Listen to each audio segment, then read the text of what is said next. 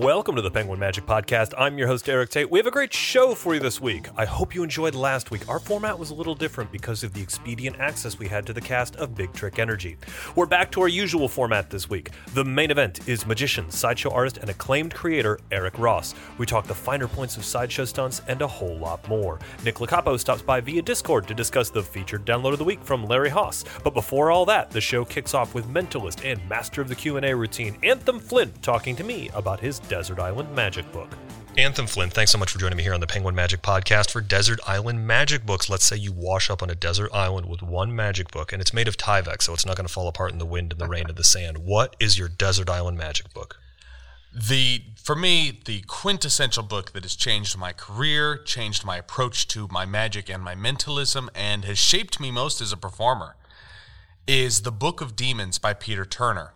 It is a very hard book to get your hands on, and it is always evolving, and if you have a copy, Peter will often update it and give you the newest version. Oh, that's interesting. Yes, I like the idea of a living book. Yes, it's almost like a club, and it's very cool. But this book taught me things that really just changed my whole perspective on magic, mentalism, approaching, revealing information, pre-show, everything and every aspect regarding mentalism. This book shaped me and changed me, and if I was stuck on a desert island, you better believe I would want that book. Now, I know that you're quite a fan of propless mentalism. You do use props in a lot of your work, but I also know that Peter Turner is sort of one of the fathers of the modern propless movement. Is this a book that consists of a lot of propless mentalism, or is it more focused on the Q&A, which I know is a fascination of yours? See, this is where I think the Book of Demons differs so greatly from Peter's other work, is that, yes, there is a few pieces that are, anagrams or other propless methods. However, really, this book digs deep into the pipe dreams of mentalism, and it doesn't strictly talk about propless stuff. And in fact, myself, I use very little propless in the traditional terms mentalism that most people would think of, with the anagrams or the, truth and lie to find out where the coin is kind of stuff. In Peter's book, he really talks about how to frame any effect, how to discover if the person is the right person. It's really the nitty-gritty into mentalism, not just the wonderful effects. This is like a way to gain deeper insight into the people that you are performing for, so that you can draw out more information and then really get some big hits. Am I understanding that correctly? Yes, it certainly does cover that. And you did bring up Q&A. It has one of the greatest Q&As I've ever seen published as well. So that is definitely a reason for me. Without giving the method, because this is not the place for that, what is it about the Q&A in Demons by Peter Turner that really speaks to you? The Demons Q&A spoke so deeply to me because for the first time, it made me feel really comfortable with doing an unwritten Q&A. Going out and with nothing, creating a very strong 10 to 15 minute piece of mentalism. And if I was going to say one thing that really drew me to it, is that it showed me how a Q&A could be so much more about the emotional connection, the understanding between you and your audience members, and that real, genuine, heart-to-heart connection using nothing but words and language. Well, that's fantastic. Peter Turner's Demon. That's a fantastic book to take onto a desert island. Yeah, the Book of Demons. Oh, the Book of Demons by Peter Turner. Yeah. Great desert island magic book. Thanks for joining me, Anthem. Thanks again to Anthem Flint for his insight. Be sure to check out the show description for links to Anthem's magic and Peter Turner's. On to the main event. Eric Ross is known for creating magic that engages the audience on a visceral level. Whether it's Riser, where the ink on your skin visually changes, or Hook, where you play a Russian roulette game with fish hooks in your mouth, Eric's magic is attention-getting and irresistible. He spent the last few years touring with the Hells of Poppin' Circus Sideshow, performing the human pincushion and other superhuman sideshow stunts. Getting to talk to someone performing this type of act is rare. Getting to talk to someone else who has consistently performed this type of act as frequently as Eric has is nearly unheard of. A word of warning to our listeners, the things that Eric and I are going to talk about can be a little intense. It is very interesting look into one of our ally arts and one of its more notable practitioners today. And now you get to join our conversation. Eric Ross, thanks so much for joining me on the Penguin Magic Podcast. I really enjoyed getting to know you over the number of years, and the sideshow stuff you do is interesting because the magic you do is really neat. But I think what more people know you from these days, especially going on tour, is a lot of the sideshow and like stunts. How did you get interested in that? Because it's sort of an allied art that not a lot of magicians. Like, we know how it works, but like I don't know a lot of people actively perform that stuff. What got you interested in performing the sideshow material? Man, so I've always been interested in sideshow. I remember when I was a kid, and this is years ago. I'm old now, man, but this was years ago. We would watch shows like Ripley's Believe It or Not, and Guinness Book of World Records had the TV show, and they also both had the books. And you would see like some sideshow stuff and those things. And I remember, so I was always fascinated with it. And then, as you know, when we start doing magic and performing, along the way, there's some geek stuff that really goes hand in hand with the magic stuff, And I just remember picking up little things here and there over the years. So it wasn't like all at one time. It was like over the years, I started picking up a lot of little geek stuff. When Dalton showed me how to do the Colonel from I, that was one thing. And then Dan Haas taught me how to stick a needle through my hand. That was another thing, man. So it was just, and this was over years, So I'd learn something here, learn something there. Now, originally, when I was hired to do a tour I was on tour for 3 years. And when I was on tour, they originally hired me to do magic, is what they did. They wanted a magician. And so back in 2013, NASCAR hired me to do magic for it was the Sprint Cup in, I want to say, Dallas? It was in Texas somewhere. It was the Sprint Cup. And so they hired me to do walk-around magic for all the drivers and before the race and the infield that had to be, in the middle of the track and the infield there. That had to be wild. Oh, dude, it was. I was like, wow, okay, cool. I mean, these are guys who like regularly get into a car and go 200 miles an hour as their job. So So where I was in the middle, man. So the track was around me, So this was we're performing for everybody in the garages and stuff and hanging out, and that's where I met the sideshow I toured with, the Hell's a Pop and Circus Sideshow, man. That was the first time I met them in 2013, and I hung out with those guys, man. Showed them some magic, and they really liked the magic I was doing. And then, years went on. I think it was late 2016 they got a hold of me. I said, hey, man, we remember you back, we did NASCAR together in 2013. We're looking for a magician. Could you do some magic for our show? I'm like, dude, I would love to. That sounds great. And like, cool. Well, that's what we're working on. When an opening opens up, we want you to come out and do magic. I said, cool, man. Sounds good. So at this point, I was already doing like needle in my hand and stuff like that, but I hadn't showed that to them yet. So this is the deep tissue needle stuff. Yeah, deep tissue needle stuff. Which I want to come back to in a little bit and talk more about that. Cool. But keep going on. Yeah, so what happened was they said, this is something we're working on for the future. We're going to keep you in mind. Eventually we want to bring a magician out. I said, cool, man, sounds good. I'm in. Well, then just a couple months go by, and they call me, and they're like, hey, do you want to come out and do magic?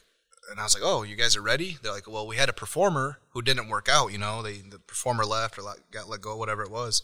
We need someone to fill that spot. Why don't you come out with your magic? I said, yeah, man, I'd love to. When? They're like, tomorrow. I was like, oh, okay. So I remember talking to my wife. I'm like, hey, I got to leave for like a couple months. She's like, why?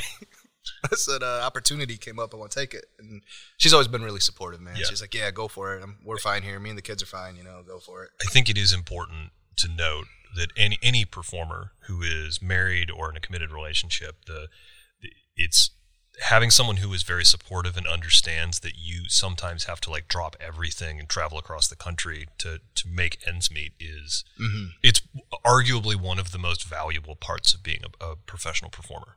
Yeah, man, I wouldn't be able to do what I do. A lot of us wouldn't if it wasn't for that support we have at home, Yeah, so, I know my performer is like long suffering with me. My partner is just like, yep, okay, you've got to go to Utah tomorrow. We're going to do this, or we fly off to film a lecture somewhere. Yep. It's so you get the call and they're like, we need you here tomorrow. Yeah, we need you to fly out to Florida tomorrow. I live in Michigan, man. They want me to fly out to Florida. I said, okay, cool. So I remember, long story short, I ended up flying out to Florida to meet them and go over some of my magic stuff. And they're like, oh, that's cool, man. Yeah, that looks great. That'd be good in the show. It's exactly what we're looking for, So I was showing them some ideas and whatnot. And they said, do you do any sideshow, anything at all? I'm like, sideshow, huh? I mean, I stick a needle through my hand. I'm like, what? What do you mean you stick a needle through your hand? And I said, yeah, man, I do some geek stuff. So I started showing them some geek magic, but they were really hung up on this needle, so I stuck the needle through my hand. And I showed them some other geek, kind of stuff that I've learned. And they were like, nah, man, scratch all that magic, scratch all the cards, scratch all that stuff. Like, can you do this stuff in the show? And I was like, yeah, man, no problem at all. And they said, well, what else can you do? What else can you pierce? And I remember I thought back to all those Ripley's and Guinness stuff I've seen. And I remember just images I've seen online of all these Sufi fakirs, over in India that were piercing their jaw and stuff like that. And I said, well, I don't mind learning all this stuff. I can learn all this. Sorry to interrupt, but this week the show is brought to you by One Card and One Card Only from Larry Haas. Nick Lacapo stopped by via Discord to talk about this miracle card revelation.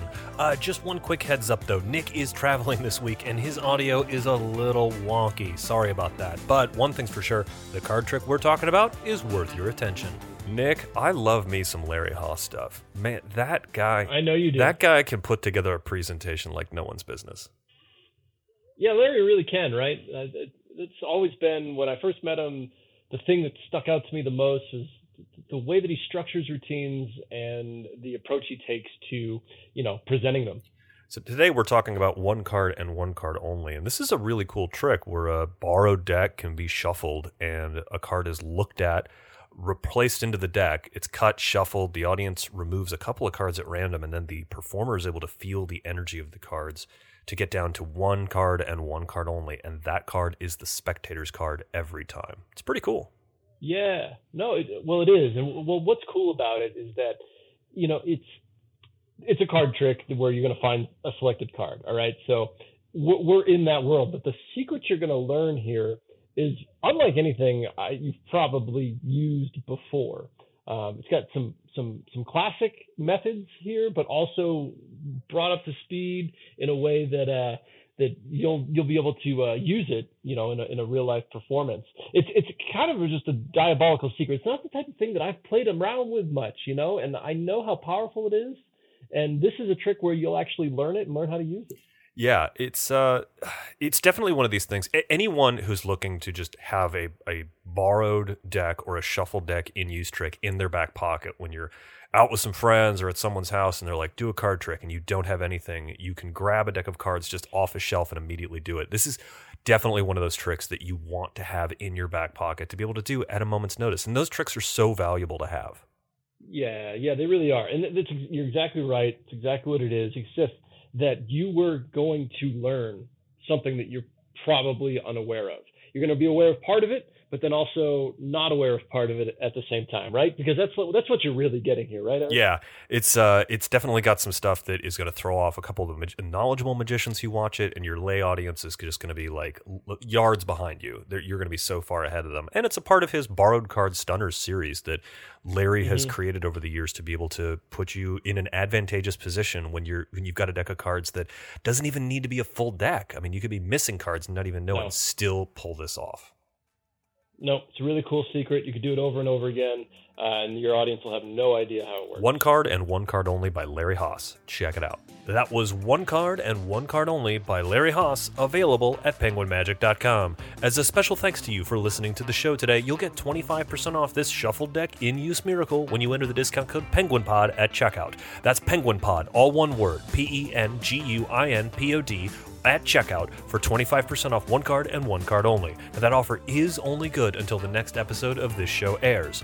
Now, back to my conversation with Eric Ross. I remember just images I've seen online of all these Sufi fakirs, over in India that were piercing their jaw and stuff like that. And I said, well, I don't mind learning all this stuff. I could learn all this, and they're like, really? You would learn all that? I said, yeah, no problem. So, touring with, and then of course, touring with those guys on the Freak Show, we're talking, the Lizard Man, Eric Sprague, and like all these buddies that, I've called my family for, 3 years of my life there, man.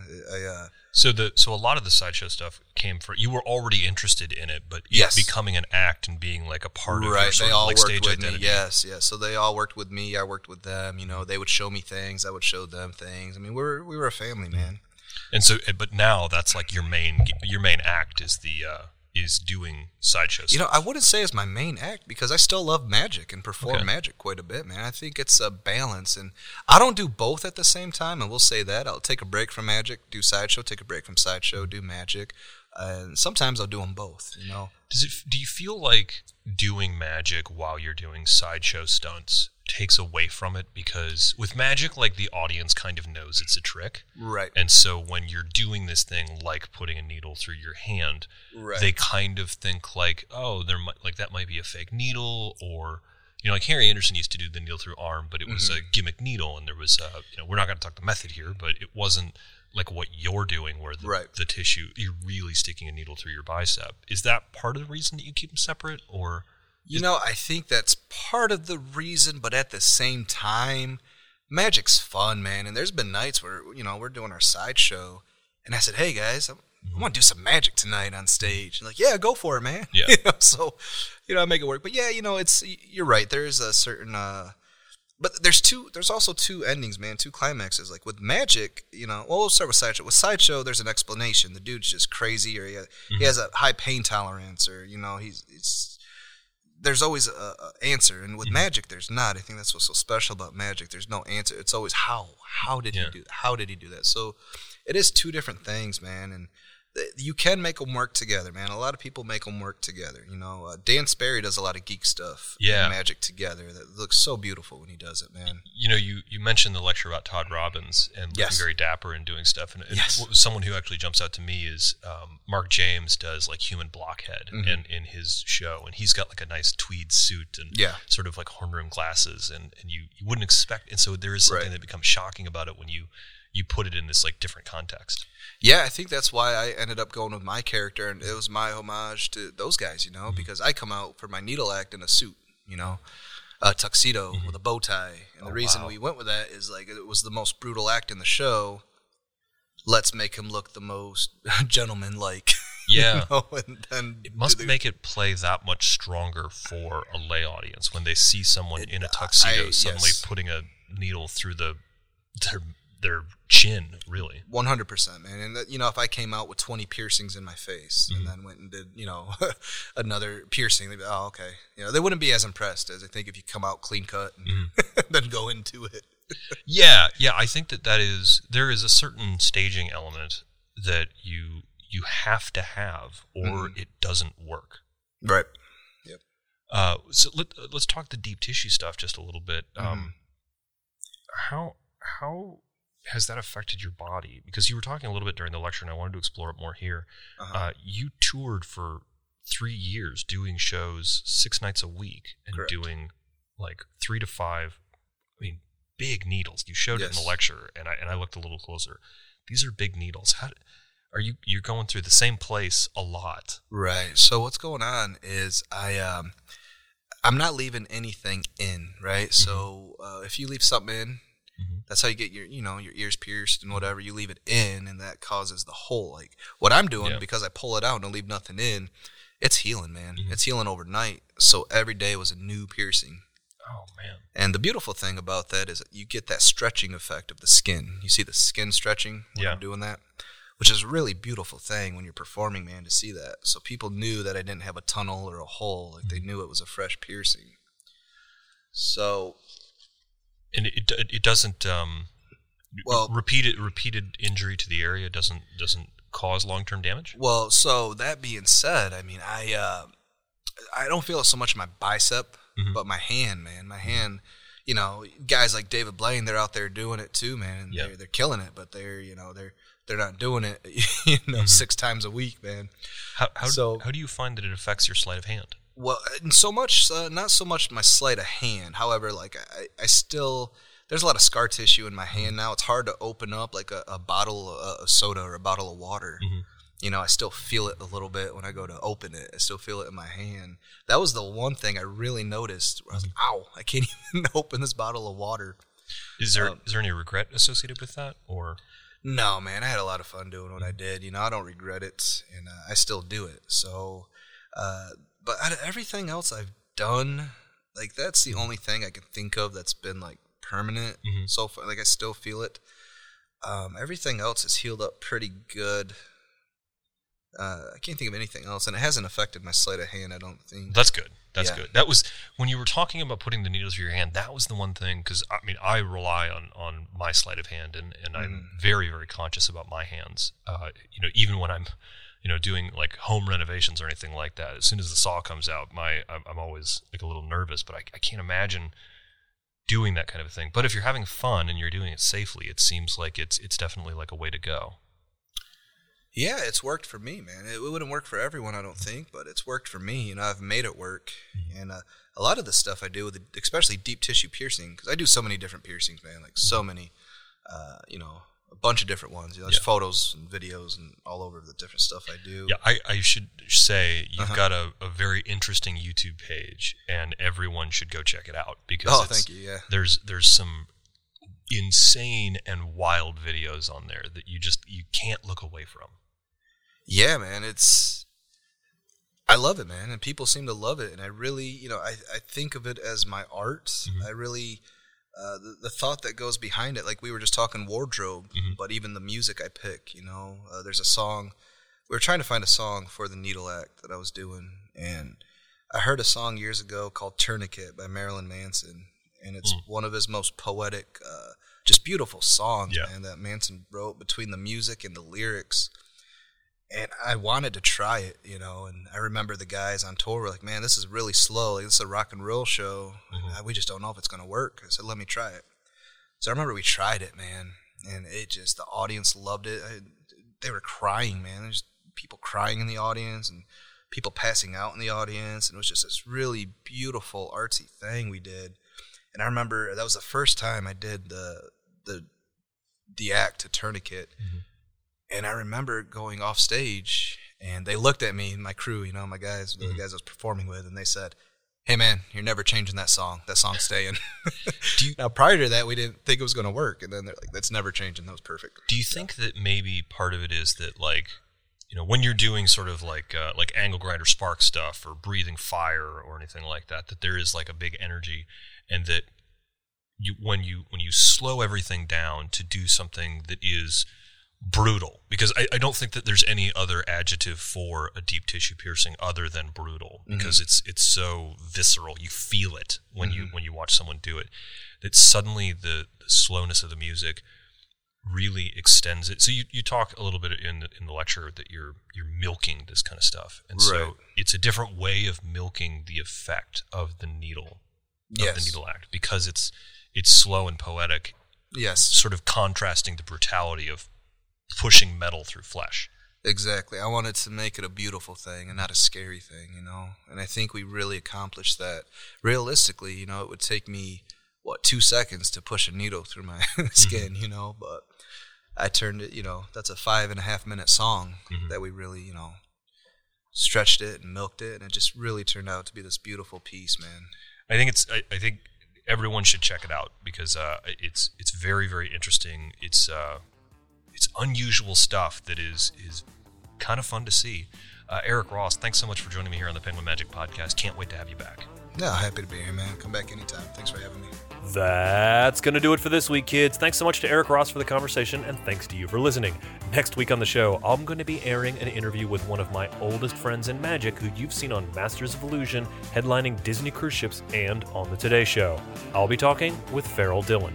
If you want to find out what we got up to when we produced underground magic shows in Los Angeles, including the time we booked Justin Willman back when he was still just incredible, this is the show for you.